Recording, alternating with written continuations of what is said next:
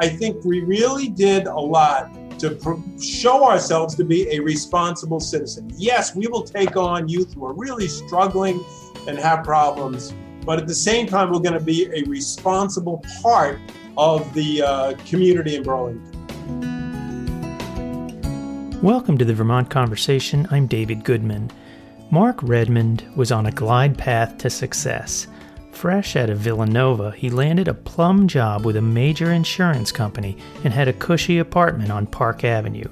Money, status, and job security were all firmly in his grasp. Then he walked away and left it all behind. Redmond moved into Covenant House, a shelter for homeless people and runaway teens located in Times Square, which was described by Rolling Stone at that time as the sleaziest block in America. His pay, $12 a week. Since 2003, Mark Redmond has been Executive Director of Spectrum Youth and Family Services, which provides housing and support services for the homeless, at-risk, and foster care youth in Vermont. He's also been a storyteller on The Moth. I began my conversation with Redmond by asking him about his new memoir, titled Called. It's a big decision to write a memoir, to decide you're at the point in your life that's memoir-worthy. What made you figure you'd finally reached that moment? Yeah, it's funny. A friend of mine emailed me and said, memoir, that's what you write right before you're ready to die. I was like, well, I'm feeling pretty healthy. So it's interesting. I've been telling these stories on stage. You know, I've been on The Moth a couple of times and other podcasts like Risk and Strangers. And then I had a one-person storytelling show on Broadway for one night in October of 2019. And 6 days later, I had a one-person storytelling show at the Flynn. And both of them sold out, which is pretty cool.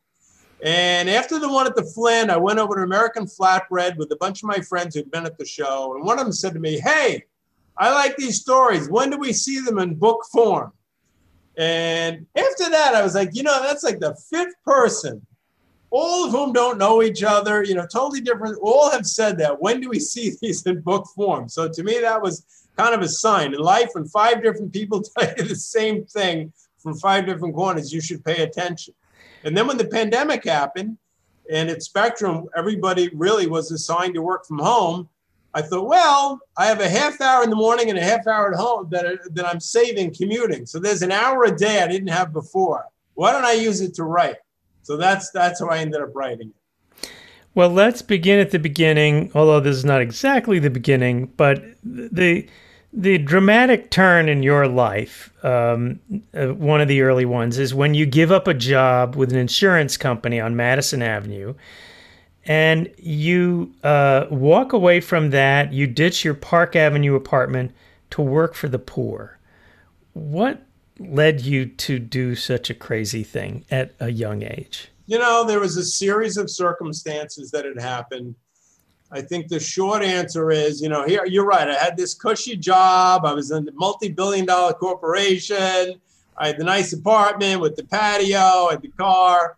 And the suits and all that. And I started volunteering one day a week at Covenant House, which was in Times Square. And Times Square then was really scary. Today it's like Disney, but back then it was like the center of porn, prostitution, crime, drugs. So I would go there one day a week after work and hand out brownies and play basketball with the kids and things like that. And I began to really enjoy going to it. And I heard that they had a group of people there who actually lived there, part of what we call the faith community, and they lived there. It was a one-year commitment, and you lived there and worked there. You got $12 a week. That was it, and you made a one-year commitment. So I heard about that. I was kind of interested. It still seemed like a far-flung idea. I do remember going back to my multi-billion-dollar corporation and in a meeting with the senior vice president and him saying to us, okay, we're at now, I forget the numbers, 300 billion in assets. And by the end of the decade, we have to get to 500 billion in assets. And that's the goal. That's what you should all be focused on, working for this company. And I remember thinking, that is not my goal. That is just not what I want to dedicate. I'm not saying it's wrong. I'm not saying it's immoral. I'm not saying, you know, that somebody else go, but that's not what I want to dedicate myself to. And so I quit my job, much to my friends' surprise. they all thought I was insane, but to me, it felt like the sanest thing I had ever done.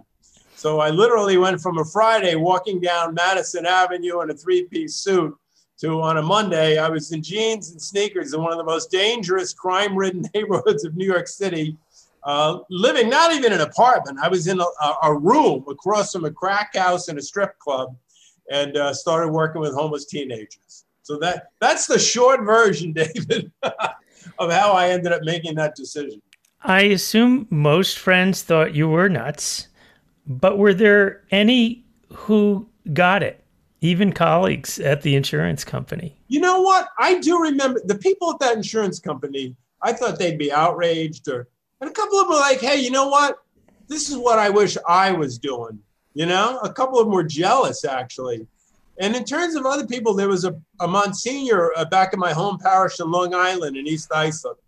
And I remember going to see him and saying, everybody thinks I'm crazy doing this, but I'm going to give up this business career and move into this faith community and get $12 a week. And he was so happy for me. He was so encouraging. He kept saying, what faith you have. I can't believe what kind of faith you have, you know? And that was he's since passed away, but that really was somebody who really encouraged me and thought it was a good thing that I was doing. So I kind of clung to that at those moments when I was like, wow, am I making this huge mistake? So in all the laudable talk of working with, a struggling community of people with substance use disorder issues and homelessness, there were some real challenges and threats. And you described those when you went to work at another shelter, My Brother's Place, when one of the residents murdered the nun who worked there with you. Tell us about that. Yeah, I mean, I tell people this work that I do is wonderful. I meet kids today who are doing really well and overcome their addictions, whatever, but it doesn't always work out that way. And there is an element of danger to this work. And that was an incident, a terrible, terrible thing happened. We had two homes, one in the South Bronx, one in Brooklyn. And one of the boys, he was 19 years old. He was a crack addict, addicted to crack cocaine. And at night during the Super Bowl, he got into the house and he stabbed to death 65-year-old nun because she was the business manager. And I got the call at 10 at night. I was living in Brooklyn. Super Bowl had just ended. My favorite team of all time, the Giants, had just won. And I got this call from a staff member that Sister Virginia had been stabbed to death. So I had to drive 100 miles an hour up to the South Bronx. I'll never forget seeing 30 police cars, all with the lights going in front of the house and going inside. And the kids were scared. The other staff were scared. And it was terrible. It was just one of those that in this work, to this day at Spectrum, always in the back of your mind is that something terrible could happen. A kid could get killed or a suicide or an overdose or staff could get hurt, but you never think it's going to happen, but this time it did happen. How did that affect you? I think after that, I stayed there maybe a year more. After that, I left there to go join another nonprofit. And then I really started to think, this has just been a mistake. I've been doing this now for 8 years. And I don't think these kids really can be helped. I don't think they want to be helped. One of them killed somebody who I cared about. And maybe I should go back to the business world. Maybe I should go sell stocks or bonds and make a lot of money. My wife was in graduate school. We had a baby. And maybe this has been a big mistake. That's really where I was at after that. So what kept you in the game? At this another nonprofit I was at in Brooklyn. And it was kind of an administrative job, which I didn't like. It was just pushing papers. And we got a new supervisor in. And I had known him from Covenant House. And he called and said, we have a 20-bed residence for homeless teenage boys in Williamsburg. And the director there is doing a terrible job. And I'm going to fire him. I think you should take it over. And I said, no, thank you, because I know who those kids are. And they're like the kids I worked with in South Bronx. And one of them killed one of my coworkers. So thanks for the offer. And he kept asking, and I kept saying no. And he kept asking, and I finally said maybe. And he kept asking, and I finally said yes. And I got there and I uncovered a lot of corruption. Staff were stealing food from the place. They were selling drugs to the kids. It was just awful. My life was threatened. Terrible things happened. But I learned from this supervisor how to be a leader, how to run a program that really can help homeless teenagers. And we got rid of all the corruption, and we put together a team, and we created one of the best programs in New York City for homeless teenagers. And at that point, I realized this really was my life's direction, and that it was worth sticking in this, no matter how difficult it was. And that by learning from him, I could help others to learn how to help this population of youth. What was the key, or what is the key to a successful program to help these teens? I think, first of all, you have to have the right people. And if you have people in there who are doing some of the things these men were doing, which is stealing from the kids and you can't try as you might. So you need to have people around you who are dedicated, compassionate, smart, well-trained. So you need that. One person, the lone hero thing won't work. But if you create a team of people like that, then you've got a real shot. Now you talk about after that, you need structure, you need order. I'm a big believer that you have kids who've grown up in chaos and disorder and poverty, and they need to live in a place that's clean and it's orderly, it's not chaotic, you have decent food. Those are the basics. And then you need staff who really, really care and really have their heart in it, like we do here at Spectrum. And then you can get into more clinical things. You need groups, you need clinical, you need clinicians. But you need those basics of a good team that's going to work together and create an environment that is conducive of caring and respect and really love for this group of youth. You write in your memoir about listening to your dreams and actually relying on your dreams for guidance at key moments in your life. Give me an example of a dream that influenced a decision you made. So the dream thing came about. I write in my book, I got divorced and I fell into a major, major depression where I had to seek professional help. And it's very interesting how many people have read this book and are focusing on that chapter. And I did I had a therapist and a psychiatrist, and I went on medication. And at one point I turned to my therapist. I was just desperate. I was losing weight. I could hardly work. I could hardly sleep. And I said, what else should I be doing? And he said, pay attention to your dreams. Try and remember what they are and come back and tell me. So I now have binders and pages and files of dreams. In fact, I had one last night. I think the one that influenced me the most that I wrote in the book is, I was just in a terrible space. And I had this dream that I was jogging and I was running and I was sweating and I couldn't get my cadence down. I was tripping over myself.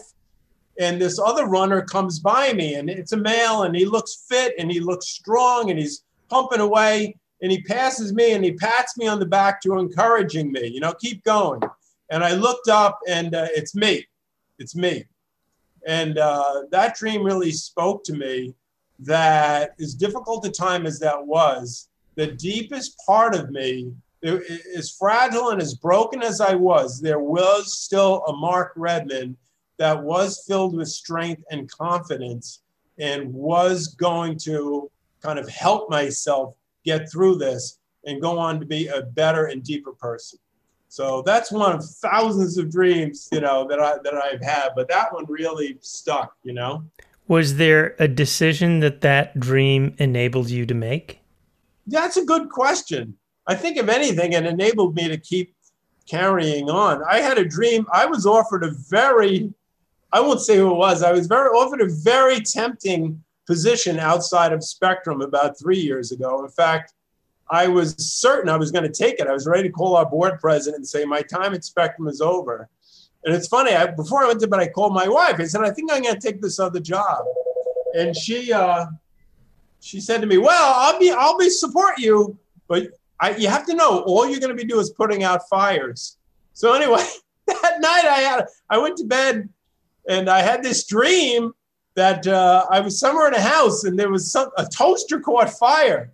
And I kept putting the fire out and the toaster kept bursting into flames no matter how many times. So honestly, I woke up and I thought, I'm not taking that job.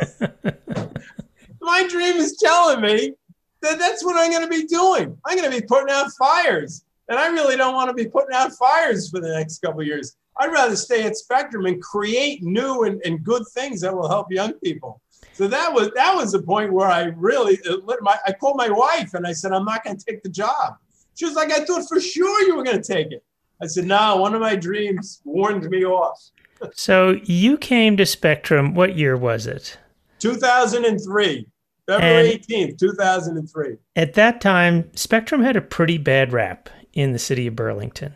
It was a place where troubled kids, migrated and caused trouble for local merchants, and it was a financial mess. What'd you take that job for? Here's another dream.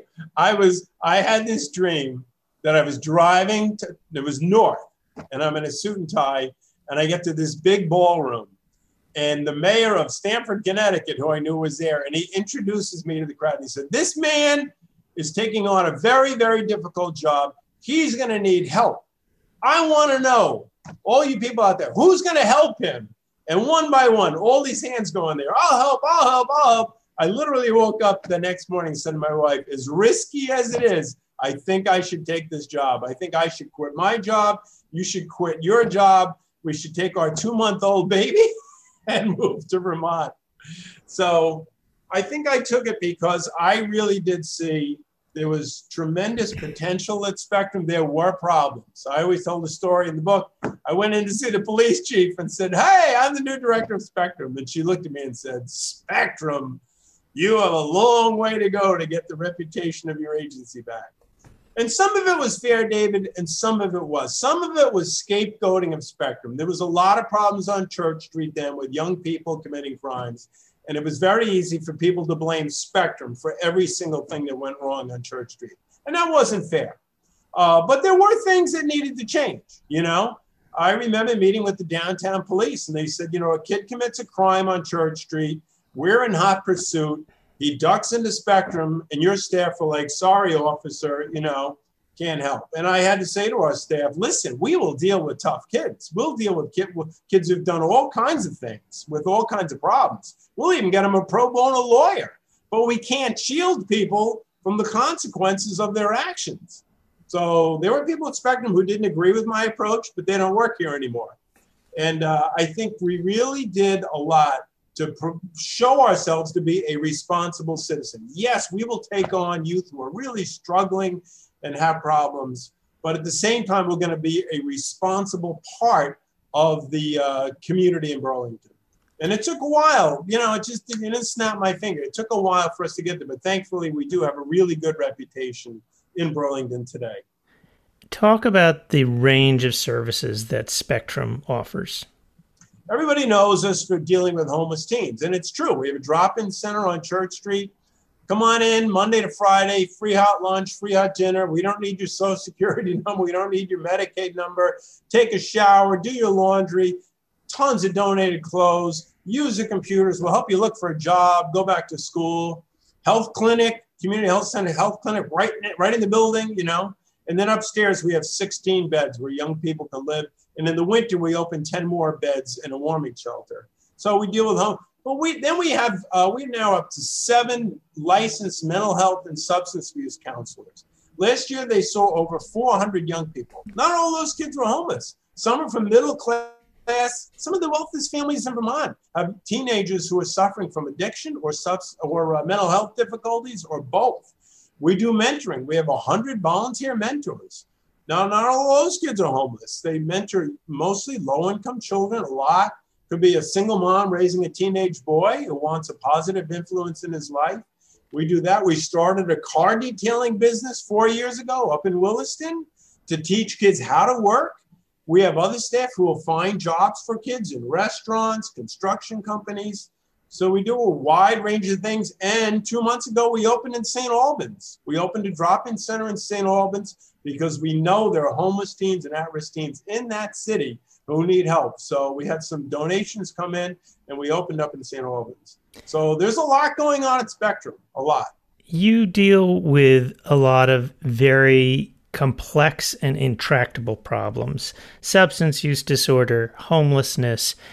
We hear about these things and often feel like, nothing works. These kids end up back on the street using again.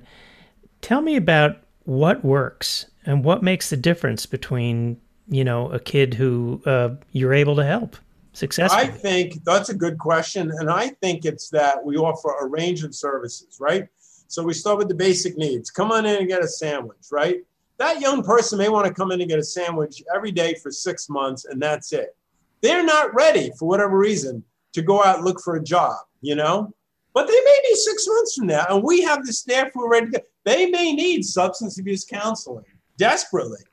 They don't want it. That's okay. When they're ready for it, we have the licensed substance abuse and mental health counsel right here on staff, They may be interested in detailing cars they're not ready for, but when they are, great. Hey, let's go up and see this car dealing business. You may want to work there. They may need a mentor. But when they're ready for a mentor. So, there's a young woman now, one of our stars. She's coming to see me tomorrow, wants me to sign the book. And first year she was with us, she was so fragile emotionally. The best she could do was live in our shelter, go into our drop-in center. Now she's got a full-time job. She's about this close to a bachelor's degree, but she had to get there. You know what I mean? Our staff were with her every step of the way. She had to try and force those services on her wouldn't have worked. So to me, it's the range of services that we have, and we're not just referring kids, oh, go here, go there. We have it all in-house. That to me is what makes Spectrum work. What would you like to see at a policy level, a political level, that would really help? It would go, some of the longest way to helping the population of people who you work with. So we led the fight. There's a picture of Governor Douglas signing a bill at Spectrum Drop-In Center in 2007 because we used to in Vermont discharge people from foster care on their 18th birthday. Say, hey, it's your 18th birthday. Great. Here's a cake. And, now you have to leave your group home, leave your foster home. Thank goodness we led the fight to move that up to age 22. That was a big victory.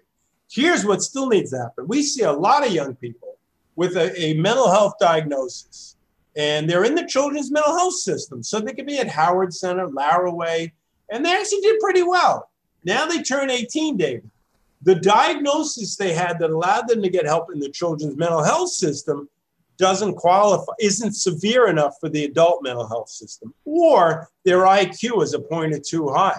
So we've had kids with an IQ of 71 or 72 with a mental health diagnosis can't get into the adult side. Where do they end up? They end up homeless. So, and frankly, eventually, a lot of them end up in the corrections system, which is just a human cost potential and then the financial potential when you add the numbers of what it costs in Vermont to keep somebody in a jail cell and the cost of public safety.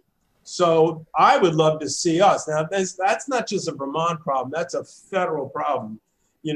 How do we stop doing that? We have this kind of arbitrary, oops, here's what your IQ has to be. Oops, you need this diagnosis. We need to relook at that. So that's a policy change I would love to see made. You have become a storyteller, even a celebrated storyteller, telling stories on The Moth, and as you mentioned earlier, at stand-up shows that you've done. I wonder if we could close by having you tell us a story. Well, the story I opened the book with, I love this story. A young woman who'd been homeless and came to us and then had great work ethic, worked, went to school, got her own apartment, was in college and called me. She's out of Spectrum, called me on New Year's Eve day and said, Mark, my car won't pass inspection. It needs 4 new tires. And I don't have the money for the tires. And if I can't get that car going, I can't start my new full-time job on Monday. And I said, full-time job? I thought you were going to college. She said, oh, I'm doing a full-time job and 15 credits at Castleton State. I was like, man. So I said, she goes, what's your advice? I said, my advice is go to Groningen Garage, get the new tires and send me the bill. Spectrum will pay for this. So she said, that's not what I'm asking. I'm just asking for advice. I said, that is my advice. Take it or leave it. So anyway, I got off the phone and my wife is crying. And I said, why are you crying? And she said, because you and I, when we were 22, 23, and we had a car and it wouldn't pass inspection, we had 15 people we could call. Parents, aunts, uncles, grandparents, friends who had money. And these kids don't. They don't. They have you and they have your coworkers at Spectrum. So anyway, I got off the phone and I called Burlington Garage and we got the car, the tires. She passed inspection. She went to college. She got a degree. And today she's a social worker in Vermont helping people. So that's how I opened the book. And it's funny. The girl said to me, why are you doing this for me? And I said, because you're family. And this is what family does. Family looks out for each other and helps each other over the rough spots in life. And I know that was true for me when I was 22. It was true for me when I was 62. And I'm sure it's been true for you. But I'm fortunate. I've been very blessed to be surrounded by, a family that was able to help me that way. And so I think that's the mission of Spectrum, to reach out and help young people who haven't had those kind of benefits. Well, Mark Redmond, I want to thank you for joining us this week on the Vermont Conversation. Thanks for having me on, David. I appreciate it. Mark Redmond is the Executive Director of Spectrum Youth and Family Services. His new memoir is titled Called. That does it for this week's Vermont Conversation. You can hear this and all programs at vtdigger.org/Vermont Conversation. I'm David Goodman. Thanks so much for listening.